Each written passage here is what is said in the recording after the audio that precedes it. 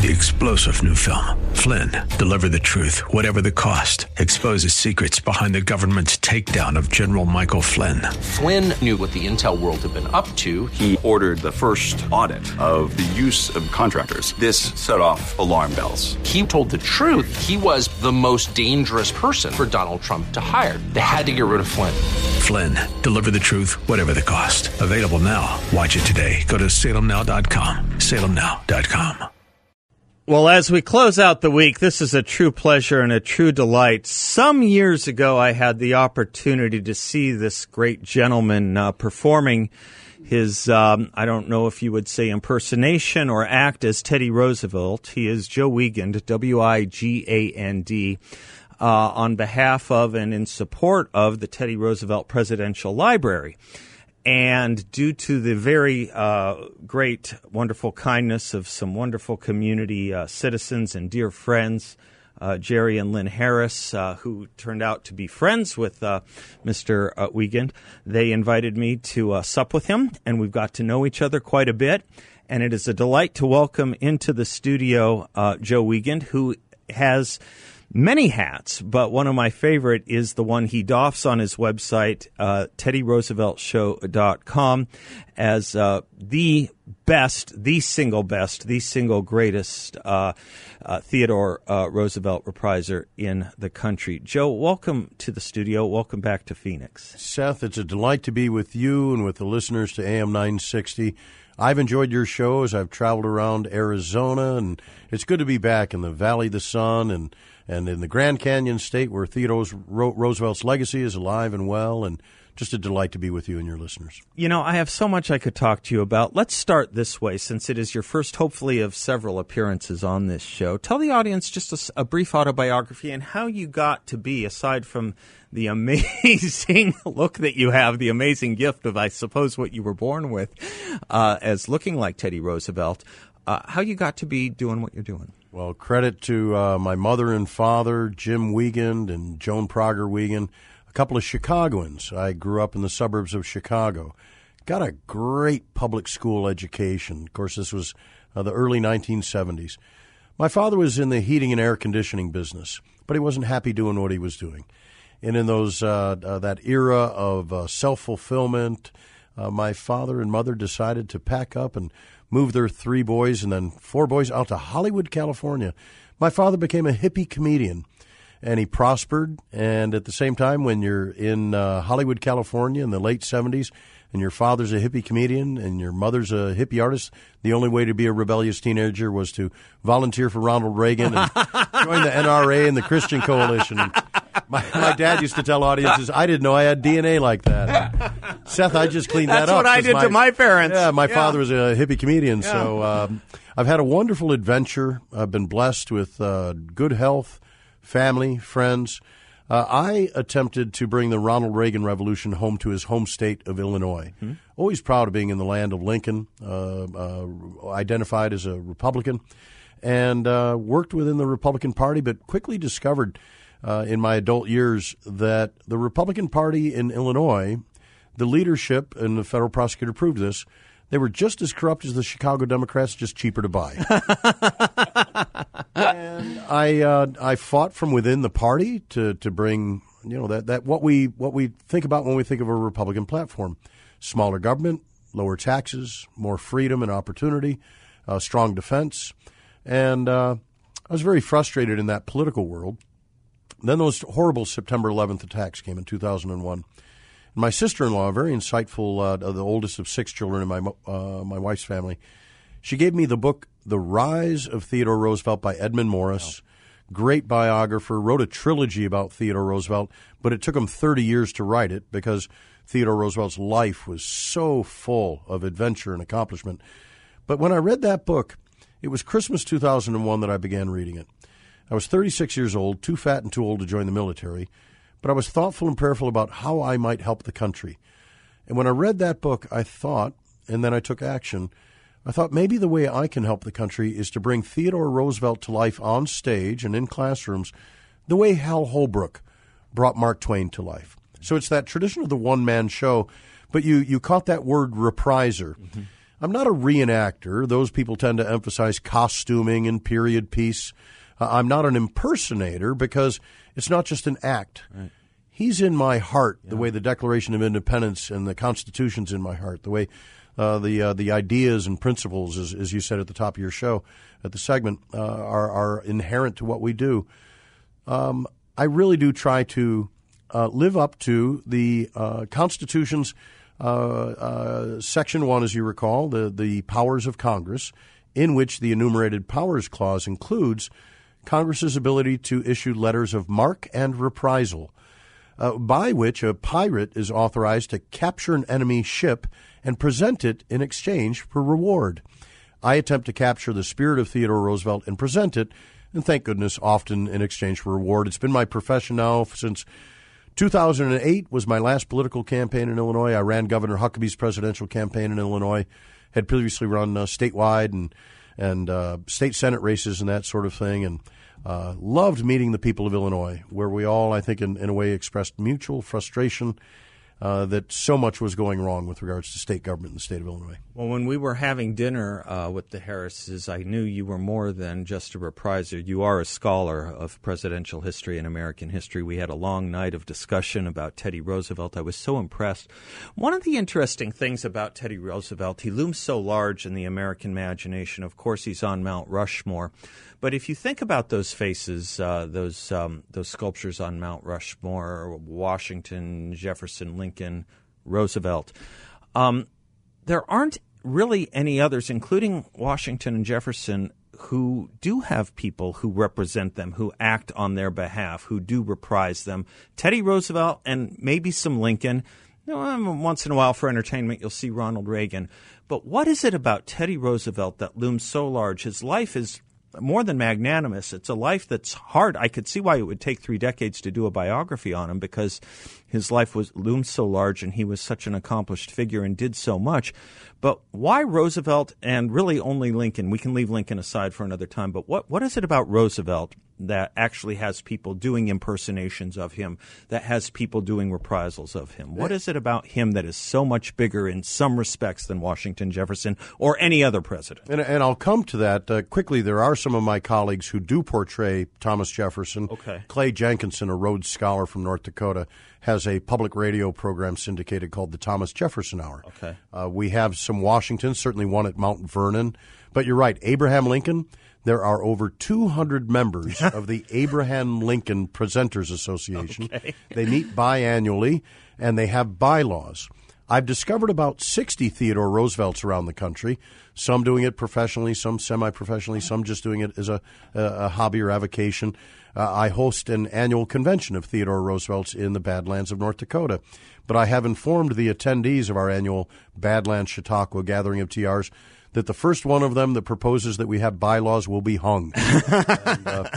Theodore Roosevelt wrote of the joy of living and the glory of work. He gave that speech in 1899 to society in Chicago when he said, I come to preach the strenuous life, not the life of ignoble ease. He challenged America to live up to its aspirations by performing individual duties, that you take care of yourself and your family first. But when you've got that taken care of, your next responsibility isn't necessarily to simply pile up your own wealth or buy another yacht or a polo pony. You're supposed to look around you and figure out how to live up to the admonition of James 1:22, which is what Teddy had his left hand on March 4th, 1905. Be thou not only hearers of the word, but doers of the word also. The gospel goes on to saying that doing the word means clothing the naked, feeding the hungry, caring for the poor, visiting the widow and the orphan and the prisoner. And, that's a challenge to live up to those kinds of aspirations. But we've just come from a Rotary meeting of the Phoenix 100 Rotary Club, and they've been doing the work of service above self for over a century. No surprise that group was founded in 1905 during Teddy Roosevelt's administration. Boy Scouts, Girl Scouts, 4-H, the growth of mutual insurance groups like the Elks Club and the Moose Club.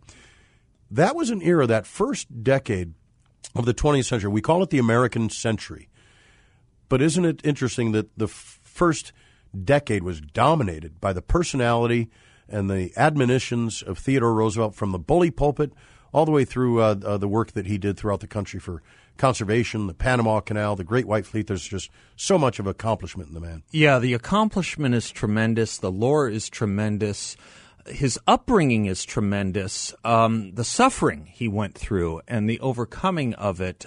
We have to take a quick commercial break, Joe. When we come back, I'd like to talk about some of that suffering, some physical, some emotional. Losing his wife and mother on the same day, I believe Valentine's Day, which he would not ever speak of again after that.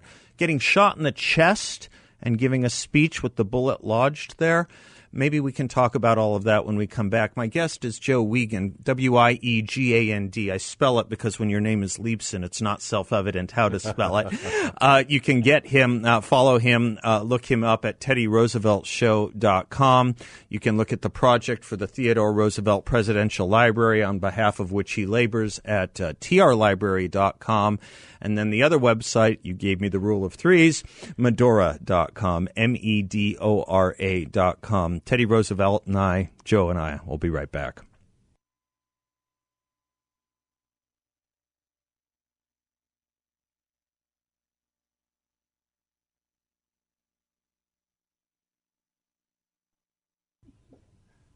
Joe Wiegand is our guest. He is a Teddy Roosevelt expert, of course, historian, so much more. He is a Theodore Roosevelt repriser. Atypical for us to come into a radio segment with the bumper music of a commercial product like Maxwell House, which does not sponsor this show, but maybe we can get people to look into that. Why does Maxwell House have a relationship to Teddy Roosevelt? I didn't prepare you for this, but I'm guessing you have something to say about it. Seth, it's a real delight. As your listeners can see, I'm smiling ear to ear at hearing that bump. Theodore Roosevelt is said to have been, we know he was at the Hermitage, Andrew Jackson's home, in 1907, begged the ladies of the Hermitage Society, said, I just need to have a meal at the general's table. They acquiesce, they serve him luncheon, during which they lobby him for federal funding for a new plumbing system for Old Hickory's house. In his next State of the Union address, he includes that as a line item in his State of the Union address, and Congress appropriates the funds. I spent some time at the University of the South in Sewanee, Tennessee, south of Nashville. The ladies of the Hermitage Society are still a group of ladies to be listened to. I bet. When he finished his coffee at luncheon, he turned to his hostess, who was a granddaughter of General Jackson, and said, Madam, that coffee was good to the last drop. There it is. The coffee was from the Maxwell House Hotel, downtown Nashville, Tennessee, Cheek Brothers proprietors, Cheekwood Park in Nashville, their namesake.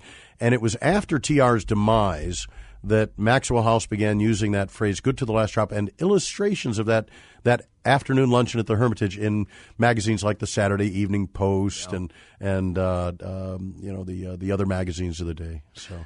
A man of great tragedy and great triumph. I mean, maybe that's why he looms so large. The American story is maybe his own biography. He grew up very sickly, and yet we have imagery of him as a very strong man, as a very powerful, physically, a force of nature. But let's talk about that first big blow on Valentine's Day. If I may, very insightful. In 20 years, you're the first person to see that, his own life of struggle and hardship and then achievement. Yeah. That really is not just an American story, but isn't it the American story? Yeah. You and your listeners know that into each and every one of our lives there's hardship and tragedy and defeat. Well, Theodore Roosevelt, who led the strenuous life and was a famous outdoorsman, he grew up as a very weak and sickly child with asthma in New York before they understood the disease, before there was real medicine for the disease. And he would often go to bed 3-4 years old listening to his parents speak outside his hallway as if he might not survive the night. He built his body, and I teasingly tell audiences, perhaps I've overdone it, which was true of Theodore Roosevelt. Mrs. Roosevelt sent him to the fat farm a couple of times after the presidency, and he had to go work off the weight. But Theodore Roosevelt not only built his health, he had very poor vision, which wasn't discovered until he was 13 years old, and he took boxing lessons because the bullies were tormenting him. He overcame those youthful hardships, but then when he's 19 years old at Harvard, his father, Theodore Roosevelt, dies at the age of 46. Theodore Roosevelt writes to his siblings in his diary that he thinks he might go insane from sadness. and he goes to the North Woods of Maine over 5 or 6 trips over 2 years, and it's the outdoors that helps him to heal. Mm-hmm. Also, his faith. There's a little historic site up in Maine now called Bible Point. For the locals, notice that Theodore Roosevelt took his canoe out to do Bible study at the break of dawn, just south of Island Falls, Maine. He heals. He goes back to college at Harvard, falls in love with Alice Hathaway Lee. They marry on his birthday after graduation. He becomes a young member of the New York General Assembly, the youngest ever elected to that date at 23. And then on February 14th, St. Valentine's Day, 1884, his wife and his mother die of 2 different diseases, each unexpectedly. His mother of typhoid fever, the dirty water disease. His wife Alice of Bright's disease, a kidney disease that's treatable today but was hidden by her pregnancy. There's nothing in his diary that day but a large black X and the words, "The light has gone out of my life." And his friend Owen Wister writes of the twin funeral 2 days later, "Theodore knows neither what he does nor says." Now, we probably all have had those gut punch, knock you to your knees moments in life that are sad or tragic. His brother Elliot never really recuperates from father's death. Elliot, who goes on to be Eleanor Roosevelt's father, dies young, alcoholism, drug abuse. TR's own son, Kermit, develops a problem with alcohol in his post-war depressions and takes his own life with a service revolver in Alaska in 1943. And in the midst of tragedy and hardship, Theodore Roosevelt rises. He rises in part through faith and through the outdoors. After wife and mother dies, he goes out to North Dakota, then Dakota Territory, becomes a cattle rancher, writes about his hunting adventures and ranching adventures there. And he heals. The old phrase is, there's nothing so good for the inside of a man or a woman as the outside of a horse. He remarries an old childhood sweetheart. They have 5 more children, take the baby that was born just before his first wife's death into their care. So eventually there's 6 children to the White House. Mrs. Roosevelt says she rears 7 children there. So then getting to the point where you overcome in the telling of the story on stage, come through the hardship and tragedy, and you get to the point where perseverance and doggedness and just that joy of life that comes even in the midst of hardship and sadness. People know that story several ways. I remember the first time I learned of it was secondarily or residually. It was a big part of Richard Nixon's farewell address to the White House staff, and he quoted that diary entry. He felt like the light in his life had gone out forever, and it was a story Nixon had used, again, perhaps about America as well, but the story of Teddy Roosevelt, which is the light really never does go out forever. You can be in the lowest of valleys, but still there are mountaintops to climb, and Teddy Roosevelt taught us that. We're going to head to a break in a moment, Joe. Before we do, say a word about the museum if you want. I'll give out the website one more time if I have it right here. trlibrary.com. trlibrary.com. It's amazing. Some people are amazed that there's no Theodore Roosevelt Presidential Library, but there will be now. It's a $300 million project scheduled to open July 4th, 2026.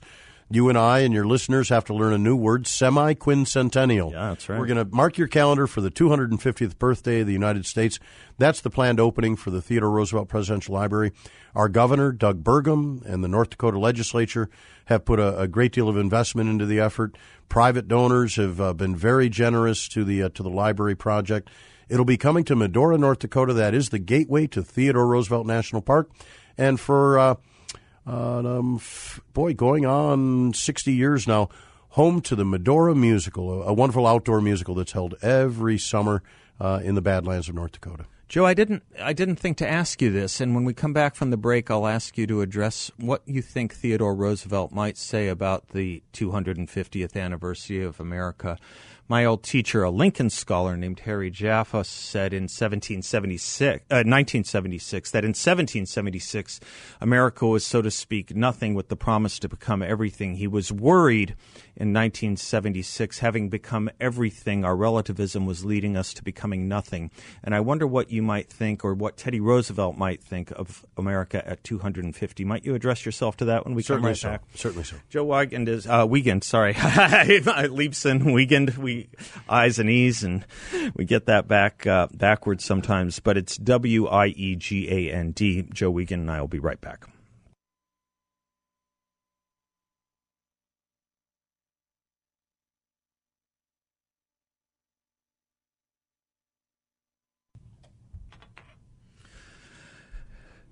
Welcome back to the Seth Leibson Show. Total delight to have Joe Wiegand in studio with us. He is the world's premier Theodore Roosevelt repriser. You can follow him and look him up at TeddyRooseveltShow.com. He's also a spokesman on behalf of the Theodore Roosevelt Presidential Library. What would Teddy Roosevelt say about America at 250? And feel free to, if you want, Joe, to address yourself to something a lot of my listeners really gel to when it comes to Teddy Roosevelt, which is his opposition to the notion of hyphenated Americans. Wonderful. They're not unrelated to each other. Right. I go back to a July 4th in 1886. This is the third year of Theodore Roosevelt being a cattle rancher. He's still a young man, and he's invited to address the July 4th celebrations in nearby Dickinson, North Dakota. Currently, by the way, home to Dickinson State University and their Theodore Roosevelt Center, a very important partner of ours. And he says, in summary, he says, I like big things, big prairies, big mountains, big wheat fields, big factories and steamboats and all the rest. But I would rather find us to be a virtuous and honest and honorable people than to own every railroad and grain mill in the world. We've piled up a great deal of wealth. I don't believe we're morally bankrupt, but we're morally challenged. The need for the American people to look to their own virtuous life, the things that make a good citizen make a good country, and that's caring about one another, pulling your own weight, doing good work in the community. And I think we all should perhaps rededicate ourselves with our 250th birthday on the horizon. Might we all, each and every one of us, rededicate ourselves, not just to being the armchair critic, which, of course, you know, Theodore Roosevelt's Man in the Arena speech takes umbrage at the critic. We need to be people of action. And I think our nation, you know, it was Thomas Paine, for whom TR didn't have much regard, who said, now is the time for all good men to come to the aid of their country. Now is the time for all good people, men and women. I got my start in politics as a young teenager. Teenagers out there listening to this, young people, older people, there's still a need for people to get involved in the process, whether it's attending your school board or city council meeting or considering running for one of those posts or supporting somebody else who does, and even the kinds of things like going to school and volunteering to help the children learn how to read. Finding some new immigrant and assisting them to become better Americans. I'll come to that point. Theodore Roosevelt said he did not believe in hyphenated Americanism, that we were one people united beneath one flag with one common language, the language of the Magna Carta and the Declaration of Independence and the Gettysburg Address. I had an experience, and I intimated this in a note to you, that I was in a very influential, affluent suburban metro Atlanta school, and I stay at the schools from 8 a.m. until 3 p.m. The students come to a central location like a library so that we can have smaller, intimate audiences and not disrupt the school day. And at the beginning of our class, and I've been to this school several times, a teacher came up behind my shoulder and said, "Don't be surprised when they don't stand." Mm-hmm. Didn't make any sense to me, but we proceeded to say the Pledge of Allegiance to the flag. And the teachers stood and said the pledge, and the librarian did, and about a dozen students did. And about 60 students remained seated and mute. I was shocked. And in character, I turned to those students and said, "Good morning. I am Theodore Roosevelt, and I'm delighted to be back at your high school, but you must allow me to comment on what we all just experienced. I might guess as to why you sat and were mute, but I wonder if you know from whence the pledge comes." A man in Rochester, New York, a graduate of the Rochester Seminary named Bellamy, wrote the Pledge of Allegiance, brought it to the 1893 Columbian Exposition in Chicago, presented it to the national meeting of the Association of State Superintendents of Schools. They adopted it, brought it back to their individual states because the Columbian Exposition was celebrating the quadricentennial of Columbus's voyage and discovery of America. It was celebrated on Columbus Day that year, 1893. And I explained to the students, the reason we did that then and the reason we still do it today is because we are people that come from many lands. We're different races, colors, creeds, and religions. And one of the things that unifies us is that flag and are saying that pledge at the beginning of the school day. I'm glad that some of the students have told me they're reconsidering the action that they took that morning. If the American has the right stuff in him, I care not a snap of my fingers whether he is Jew or Gentile, Catholic or Protestant. I care not a snap of my fingers whether his ancestors came over in the Mayflower, or whether he was born or his parents were born in Germany, Ireland, France, England, Scandinavia, Russia, Italy, or any other country. All I ask of the immigrant is that he shall be physically and intellectually fit, of sound character, and eager in good faith to become an American citizen. If the immigrant is of the right kind, I am for him, and if the Native American is of the wrong kind, I am against him, said Teddy Roosevelt. Joe Wiegand and I will be right back.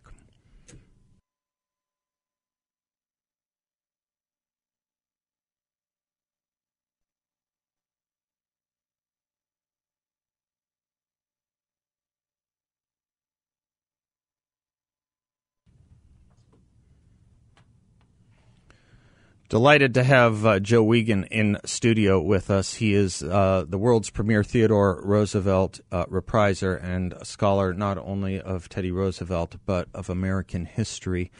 Let's stay with this this issue of what an American was to Teddy Roosevelt for a moment, if I can, Joe.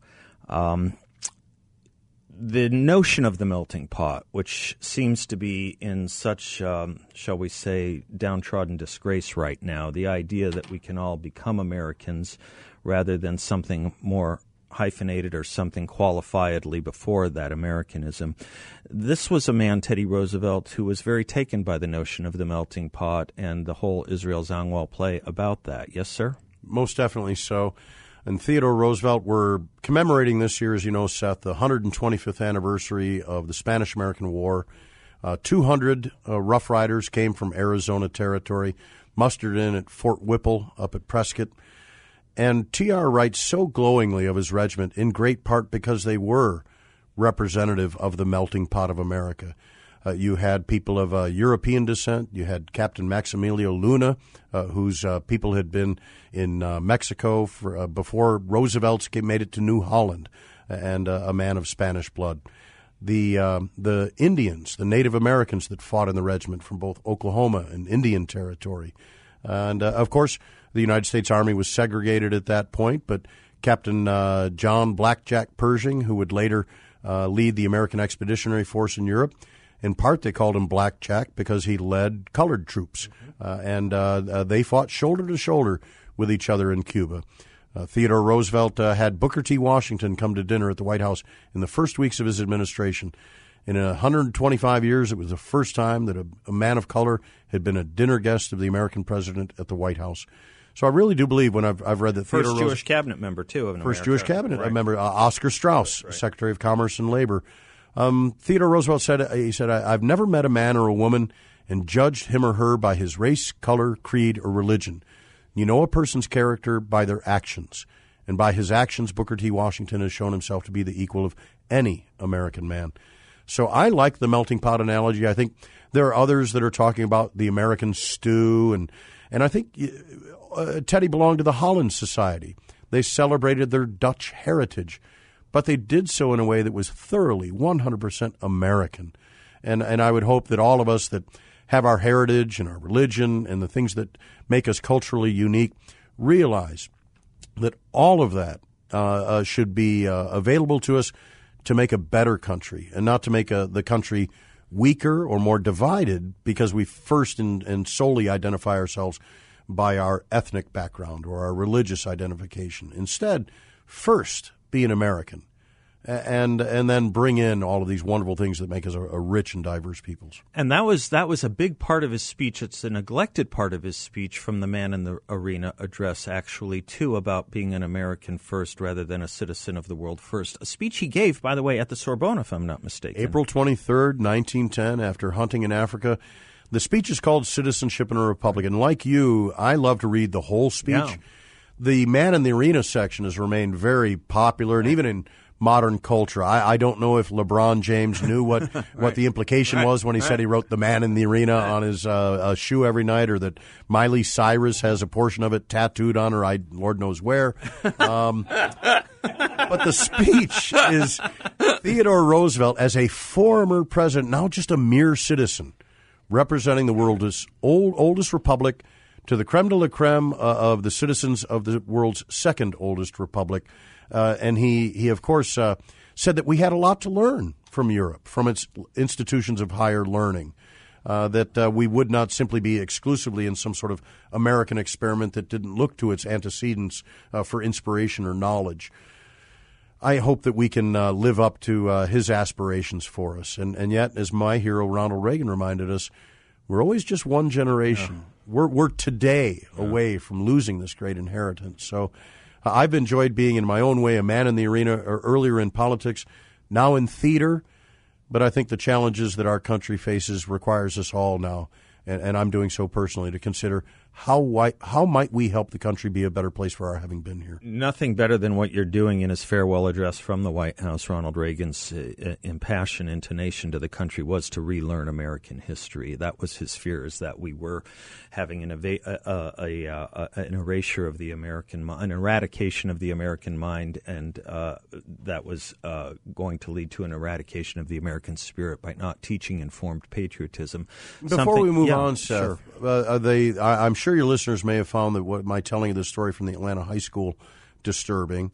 I called a colleague of mine, and he and his wife portray Theodore and Edith Roosevelt. Yeah. I don't have competition. I have colleagues, and we all iron sharpens iron, yes, as the old proverb says.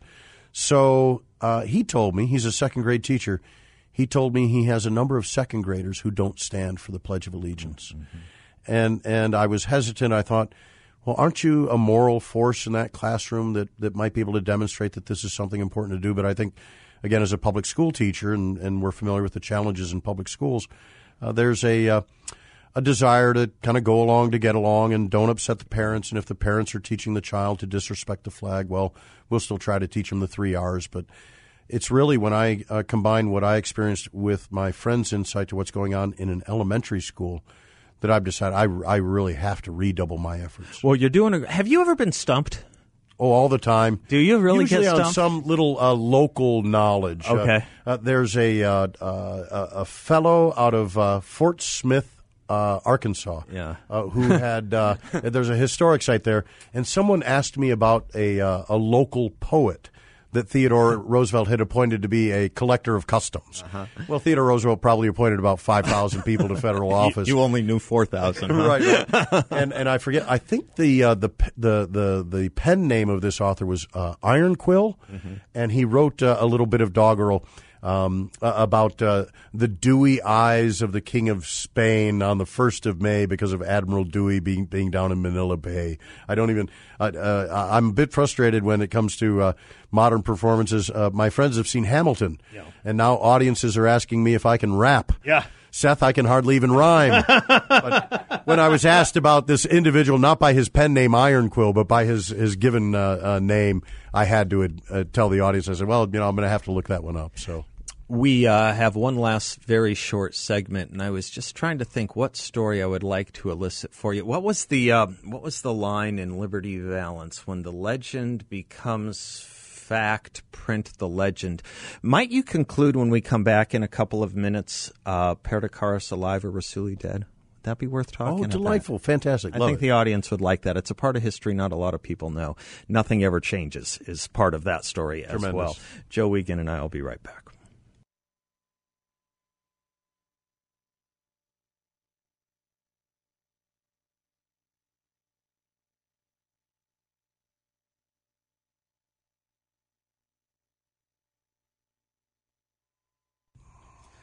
It has been a singular delight to have Joe Wiegand in studio. He is the world's best, the world's premier Theodore Roosevelt repriser, TeddyRooseveltShow.com to learn more about him, or the Theodore Roosevelt Presidential Library, on whose behalf he speaks, trlibrary.com. You can also go to Medora.com, Medora. I want to thank again Jerry and Lynn Harris for putting us together in person. Lynn keeps me keeps me away from hunger. She's a great cook, and anyway, tell this story. The fight against radical Islam was not unknown to Theodore Roosevelt. And it's interesting in reading Theodore Roosevelt, he uses the phrase Mohammedism. Yeah.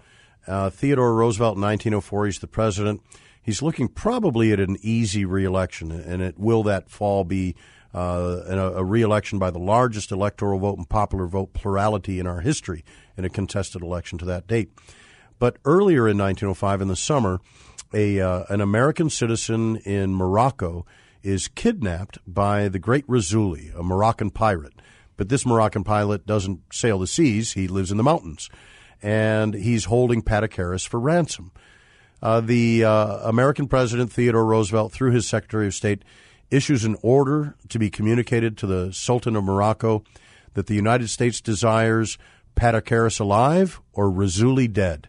This story is told, and in a way mistold, in the wonderful movie The Wind and the Lion, right, where Sean Connery plays the Moroccan pirate with a Scottish accent, by the way, because it's Sean Connery. Right. And instead of a 90-year-old American named Jan Patacaris, it becomes a young Jan Patacaris, played by a blonde bombshell, Bergman, Candice Bergen. Yeah. Candice Bergen. So that phrase, Patacaris alive or Razuli dead, is actually announced at the Republican Convention in 1904. By John Hay, I think, if I'm not mistaken. By John Hay. Secretary. Bedlam ensues. There's a great celebration. What happens, though, John Hay is looking through the files at the State Department and discovers that apparently Jan Patacaris had renounced his American citizenship to avoid being drafted in the Civil War, so he's a Greek citizen. Oh. But we had a lot of skin in the game by that point. The movie shows the Marines going ashore and battles in the Moroccan palace. It's an ahistorical movie, but it's Brian Keith does a wonderful job as Theodore Roosevelt.